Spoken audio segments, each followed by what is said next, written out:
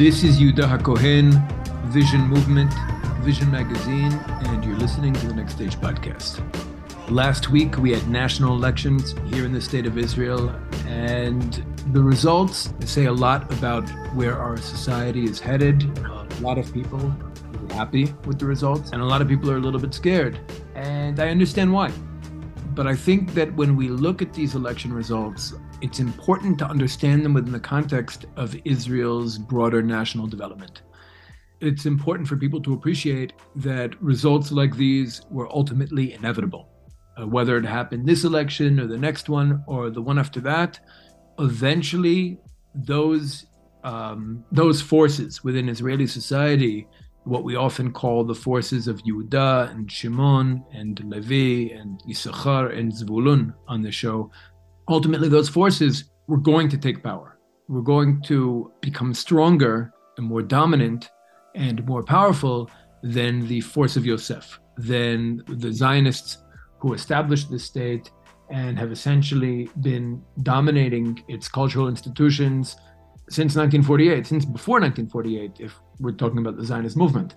And this shift was coming. And the question is not, is it good, is it bad? The question we should be asking is, how can we make it good, right? That is an important question, regardless of whether you like or dislike it, regardless of whether you feel joy or fear in reaction to these election results. I think it's important that we understand that the force of Yosef, meaning the ideological paradigm of Western liberalism, and when I say liberalism, I don't mean liberalism as opposed to conservatism. I mean an ideological paradigm of liberalism that possesses within it both liberal and conservative positions. That ideological paradigm, which is essentially the ideological paradigm of capitalism, of Western civilization for the last couple centuries, that paradigm does not have answers to the challenges confronting Israeli society. And we also have a paradigm, meaning there's an ideological paradigm that is the worldview of our ancestors, the worldview of our prophets and sages, which is not necessarily the only way to look at the world, but it is a way to look at the world, and it's our way to look at the world, and that's the way that's gaining dominance. Now, the problem is until now, because the forces within Israeli society that look at the world that way, through the lens of our ancestors, through the ideological paradigm of Emunah, these Jews have essentially been a sectoral group, have been a sector of Israeli society, and have not yet been in a position of leadership. Now, there are a lot of questions pertaining to non-Jews in our society, to non-Jews who know they're not Jews, and also non-Jews who self-identify as Jews but are not considered Jews according to how we've defined that term for thousands of years. There are also several other groups that feel marginalized or feel endangered by the ascension of these forces in our society, in the state of Israel. And these issues that are important to those people and those communities, need to be addressed now by the forces of Jewish particularism. Meaning, now that we see the forces of Jewish particularism, of Jewish identity, of those who are really connected to actually what I consider to be, for the most part, the correct, at least foundational understanding of our Torah, of Jewish history, of Jewish identity, of our connection to this land. I mean, all those things I actually share in common with political figures like Betzalel Smotrich. Like, meaning I do think we see eye to eye on Jewish identity. I do think we see eye to eye on our understanding of Torah. I think we see eye to eye on our connection to this land and the meaning of our coming back here after 2,000 years and our purpose in history more broadly, perhaps. Maybe not that one, but we have a lot of differences when it comes to actual policy. And what I'd like to see now, and what I think those who are concerned about the ascendance of this group and the type of coalition that we might see resulting from the elections, is to actually push these forces in a direction where they're actually forced to struggle with and find answers for more universalist questions that relate to the status and rights of LGBTQ people in our society, the status and rights of non-Jews in our society, whether that be Palestinians, whether that be African asylum seekers, whether it be the Drusim, who we, for the most part, have had a good relationship with for the last 7-8 decades, but still not perfect. And I think we can do better on all fronts. But until now, there's been a deep friction in Israeli society between the forces of Western liberalism and Jewish particularism. And now that it's clear the forces of Jewish particularism are winning and gaining dominance, and will most likely continue to gain dominance more and more as we move forward, just based on birth rates, just based on who's been having more kids for the last 2 decades. I think specifically those Jews who represent the forces of tribalism and particularism and are really living, psychologically living the aspirations of the Jewish people stretching back thousands of years, those Jews specifically, and it might not come from Smotrich or Itamar Ben-Gvir or Avi Maoz, but their voters, maybe other people in their party, maybe those who will come after them in coming elections. It has to be this camp that actually seeks to find a real Hebrew universalism rooted in our identity, not in Western liberalism, but rooted in our identity that could actually challenge Western liberalism on its own ideological turf, that could actually present solutions, could present models, can present frameworks that are actually more just than the options being offered to us so far, come from a deeply Jewish place, not create conflicts in our society between those who want to be universalist and those who want to be Jewish, but actually create the opportunity for us to be simultaneously the full expression of both. And I think that regardless of what anybody thinks about this moment, this specific moment in our national development, as scary as it might look, I think this is a necessary step towards ultimately getting to where we're meant to go and ultimately becoming what the children of Israel came back to life after nearly 2,000 years to become. So those are my thoughts on the elections. If anybody wants to see these ideas elaborated on a little bit more, you can go check out my recent article on what the deeper meaning of these elections are, how we should understand them. That's at visionmag.org, still on the homepage, just dropped last Thursday.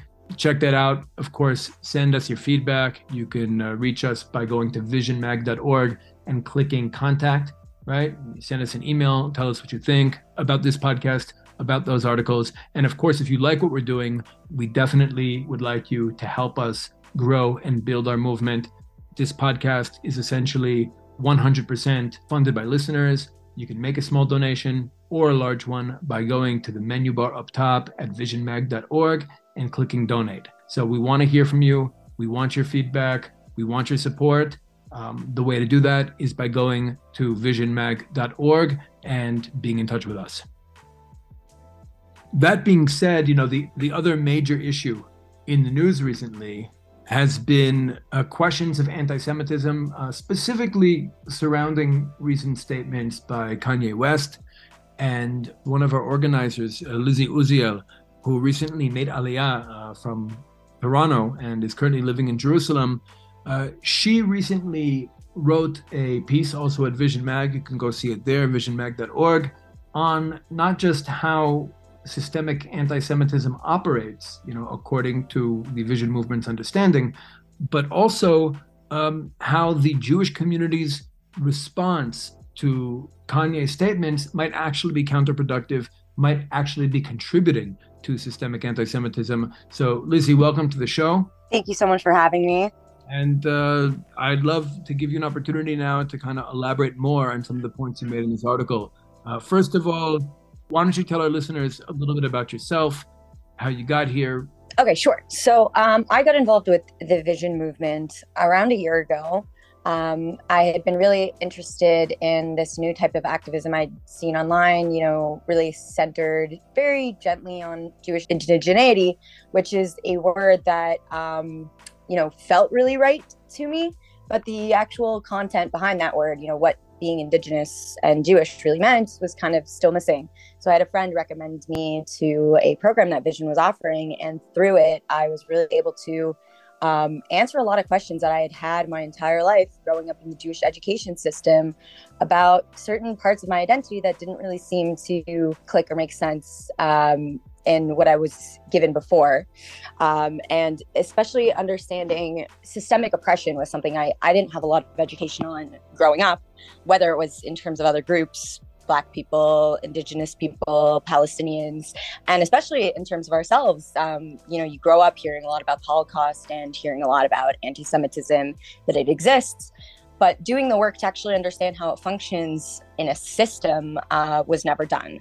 So I guess in terms of Kanye West, when I first saw these comments of Kanye surface online, my immediate reaction was concern, because while my entire life I had spent, being a really loud voice against anti-Semitism online, the reason I wrote the piece, I was very concerned with the reactions that I had seen online, which were essentially right off the bat calls to cancel Kanye. And the reason this really concerned me is because recently I've been doing a lot of work to understand that the position of Jews in society that we acquired through hard work and fighting barriers that have been placed for us to access certain spaces, we've acquired a position of power and influence that have allowed us to use that power and influence when we feel our communities attacked or under pressure. We tend to respond using things like top-down litigation or lobbying political figures, or putting public pressure on different institutions to remove or ask a person to apologize for comments that they've made or harm that they've done to our community. And I saw that this was the approach that was being taken with Kanye. And the reason that this really concerned me is because this is actually something I think Kanye was trying to set up, was trying to engineer. For a while now, he's been trying to get out of a contract with Adidas. And, this whole anti-Semitic comments are coming off of the back of a photo of him surfacing with Candace Owens wearing a White Lives Matter shirt. This was, his first attempt at rocking the boat, and it didn't really accomplish much in terms of getting him free of certain contracts. But when he made these anti-Semitic comments, the backlash from Adidas was almost immediate, in wake of all of the anger that was coming from Jewish people. And I've been seeing online tons of people from the Black community commenting on how this was just further proof and confirmation of what Kanye was saying, that essentially offending the Black community, offending other minority communities really does not do much to a public figure, doesn't really cause them much harm. But the Jewish people seem to have acquired enough power and influence to actively suppress anybody that seems to be coming after their interests, which is basically the anti-Semitic comments that Kanye was saying. And, this puts us between a rock and a hard place a lot of the times, because, what exactly are Jewish people supposed to do in these sort of situations? Do we cancel Kanye? Do we not cancel Kanye? But really what I wanted to point out to Jewish people was that sometimes we actually play into these stereotypes that we don't realize. By reacting viscerally to comments like Kanye's, we're actually perpetrating these conceptions of us in the public sphere, and it's further endangering our places in Western society. Okay, so maybe it's important at this point to just kind of give a brief explanation for how anti-Semitism actually operates systemically. I find it helpful to distinguish, again, this is semantic and everybody can do what they're comfortable with. I find it helpful to really distinguish between Jew hatred in various forms, which has existed for thousands of years, since the time that Avraham smashed the idols in Ur Kasdim. There have been enemies of the Jewish people, and those enemies need to be fought. But there's that on the one hand, and then there's this thing called anti-Semitism. Again, that term is used for a lot of different things and sometimes synonymously with Jew hatred. But as with all issues, I think it's important we be a little bit more specific and maybe even scientific in trying to define these things. So the way I would explain anti-Semitism as a system of oppression, as it was born out of feudalist Europe, it positions the Jewish people not at the bottom of society, but in the middle.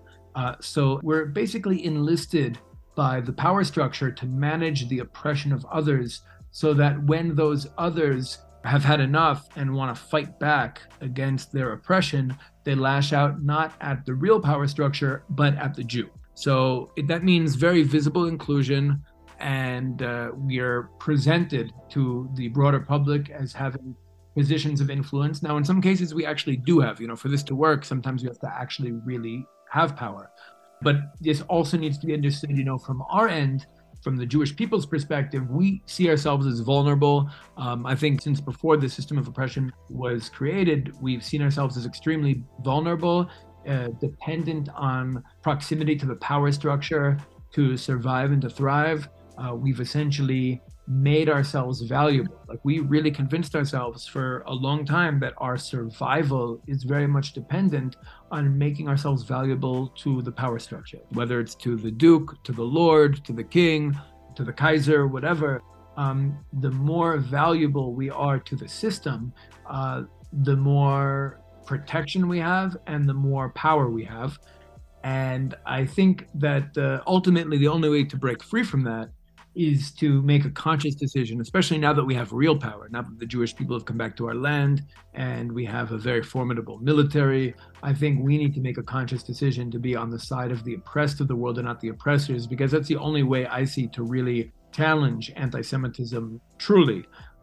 But this whole issue with Kanye is, I guess, to a certain extent, it speaks to the futility of trying to fight anti-Semitism in the diaspora, because he really is, from the perspective of those supporting him, he is punching up.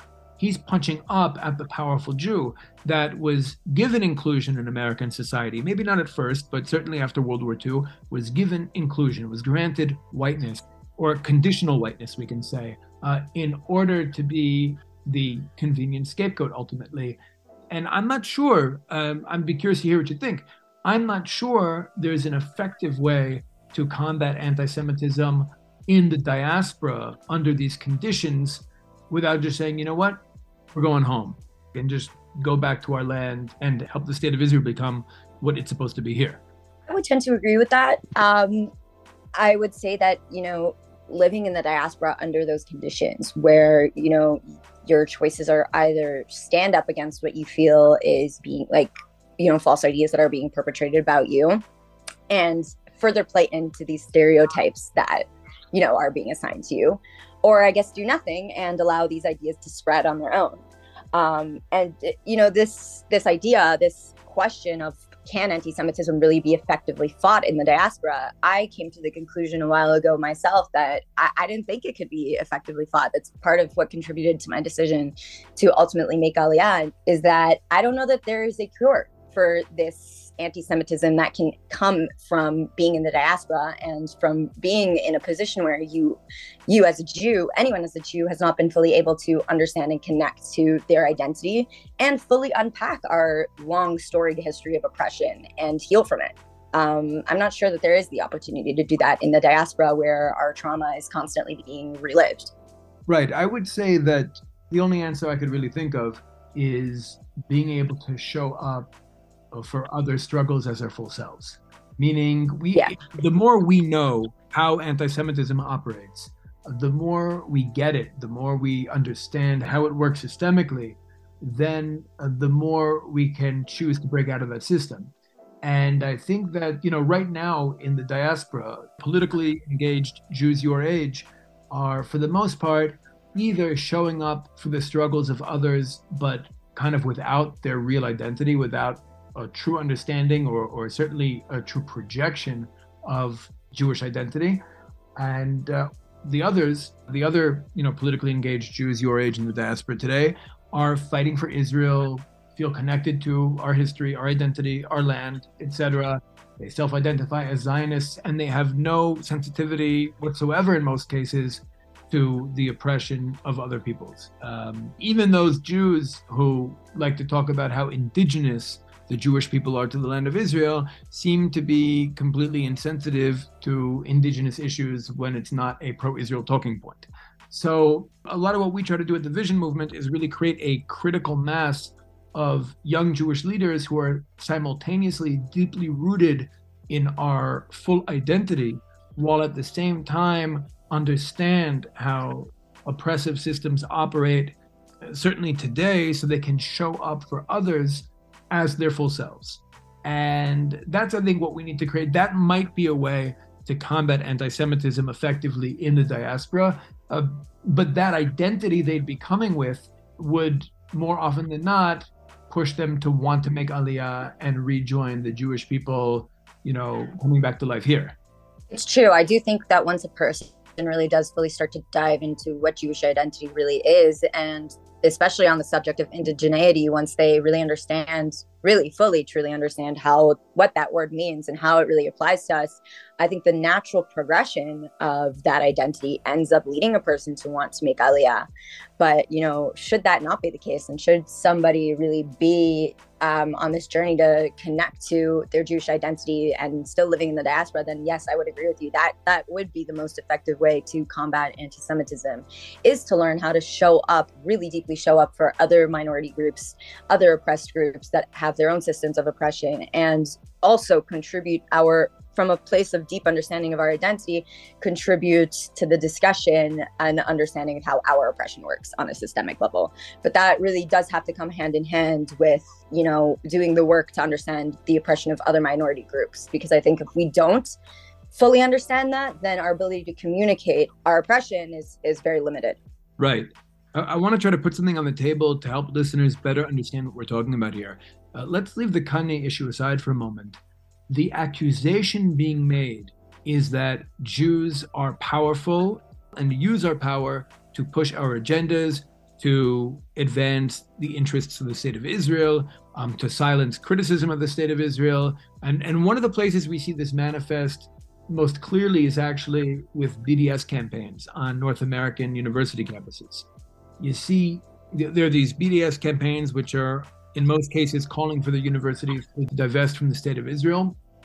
And in many cases, the response from the Jewish community or the pro-Israel community is top-down legislation from American or Canadian politicians who have some connection to the Jewish community. We can assume receive donations from institutions like AIPAC, etc. Top-down legislation to make illegal BDS campaigns. Now, if people believe that the real threat is BDS, that BDS is a threat to the state of Israel, then I can see why they would fall into this trap. But it is a trap because what it ultimately does is it casts the Jewish people in the role as this all-powerful group using its power to silence criticism of Israeli human rights violations. Now, if that's how we end up perceived, then we're actually contributing to anti-Semitism and not understanding the real danger of BDS, because the real danger of BDS is not how it impacts the state of Israel. The real danger of BDS is the toxic conversation around Jewish identity that usually surrounds BDS campaigns. And that is basically casting the Jewish people as these powerful actors who are not willing to confront what the state of Israel is doing wrong and are actively trying to silence criticism of Israel while real human beings are being hurt under the state of Israel.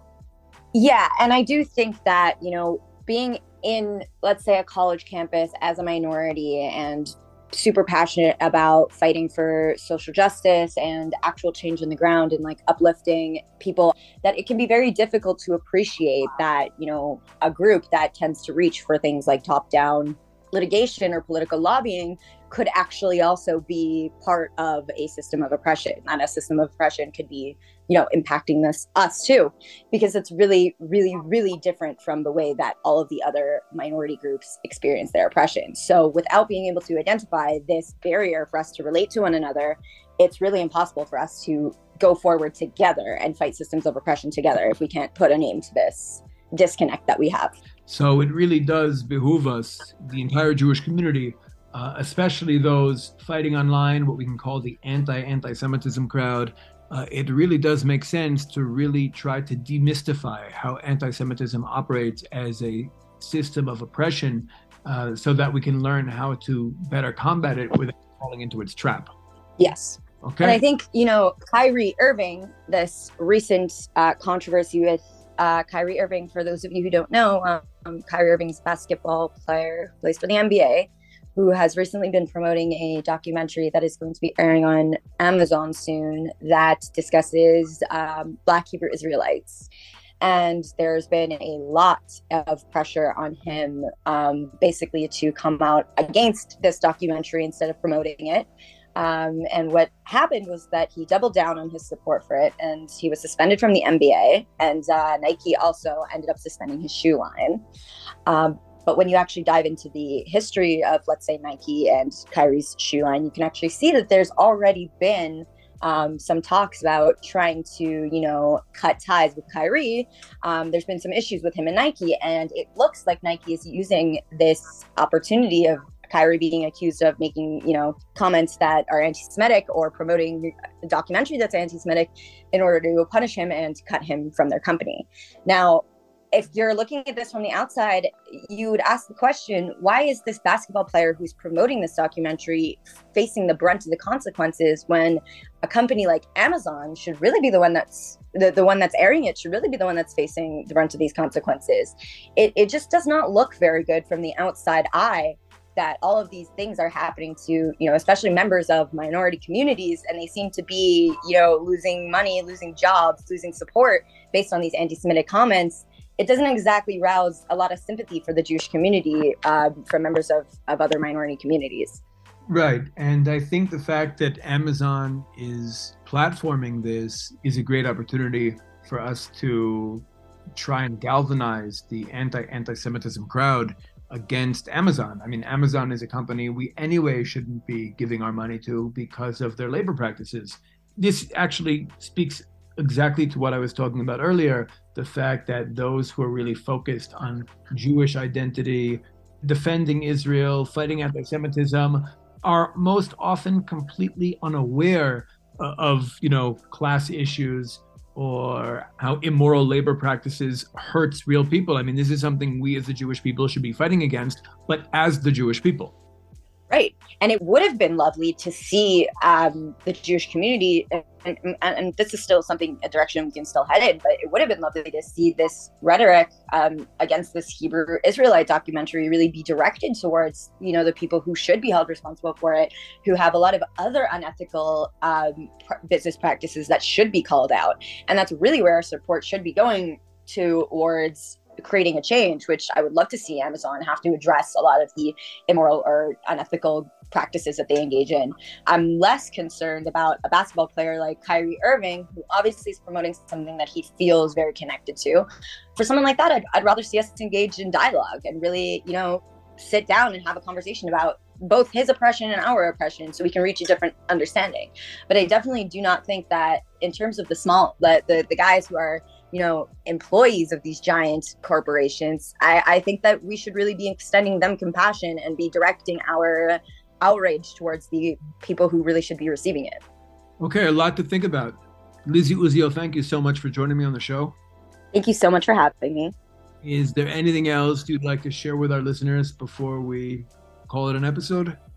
No, I think that's good. All right. Well, if anyone's interested in checking out the show notes, you can go to visionmag.org /the next stage 87.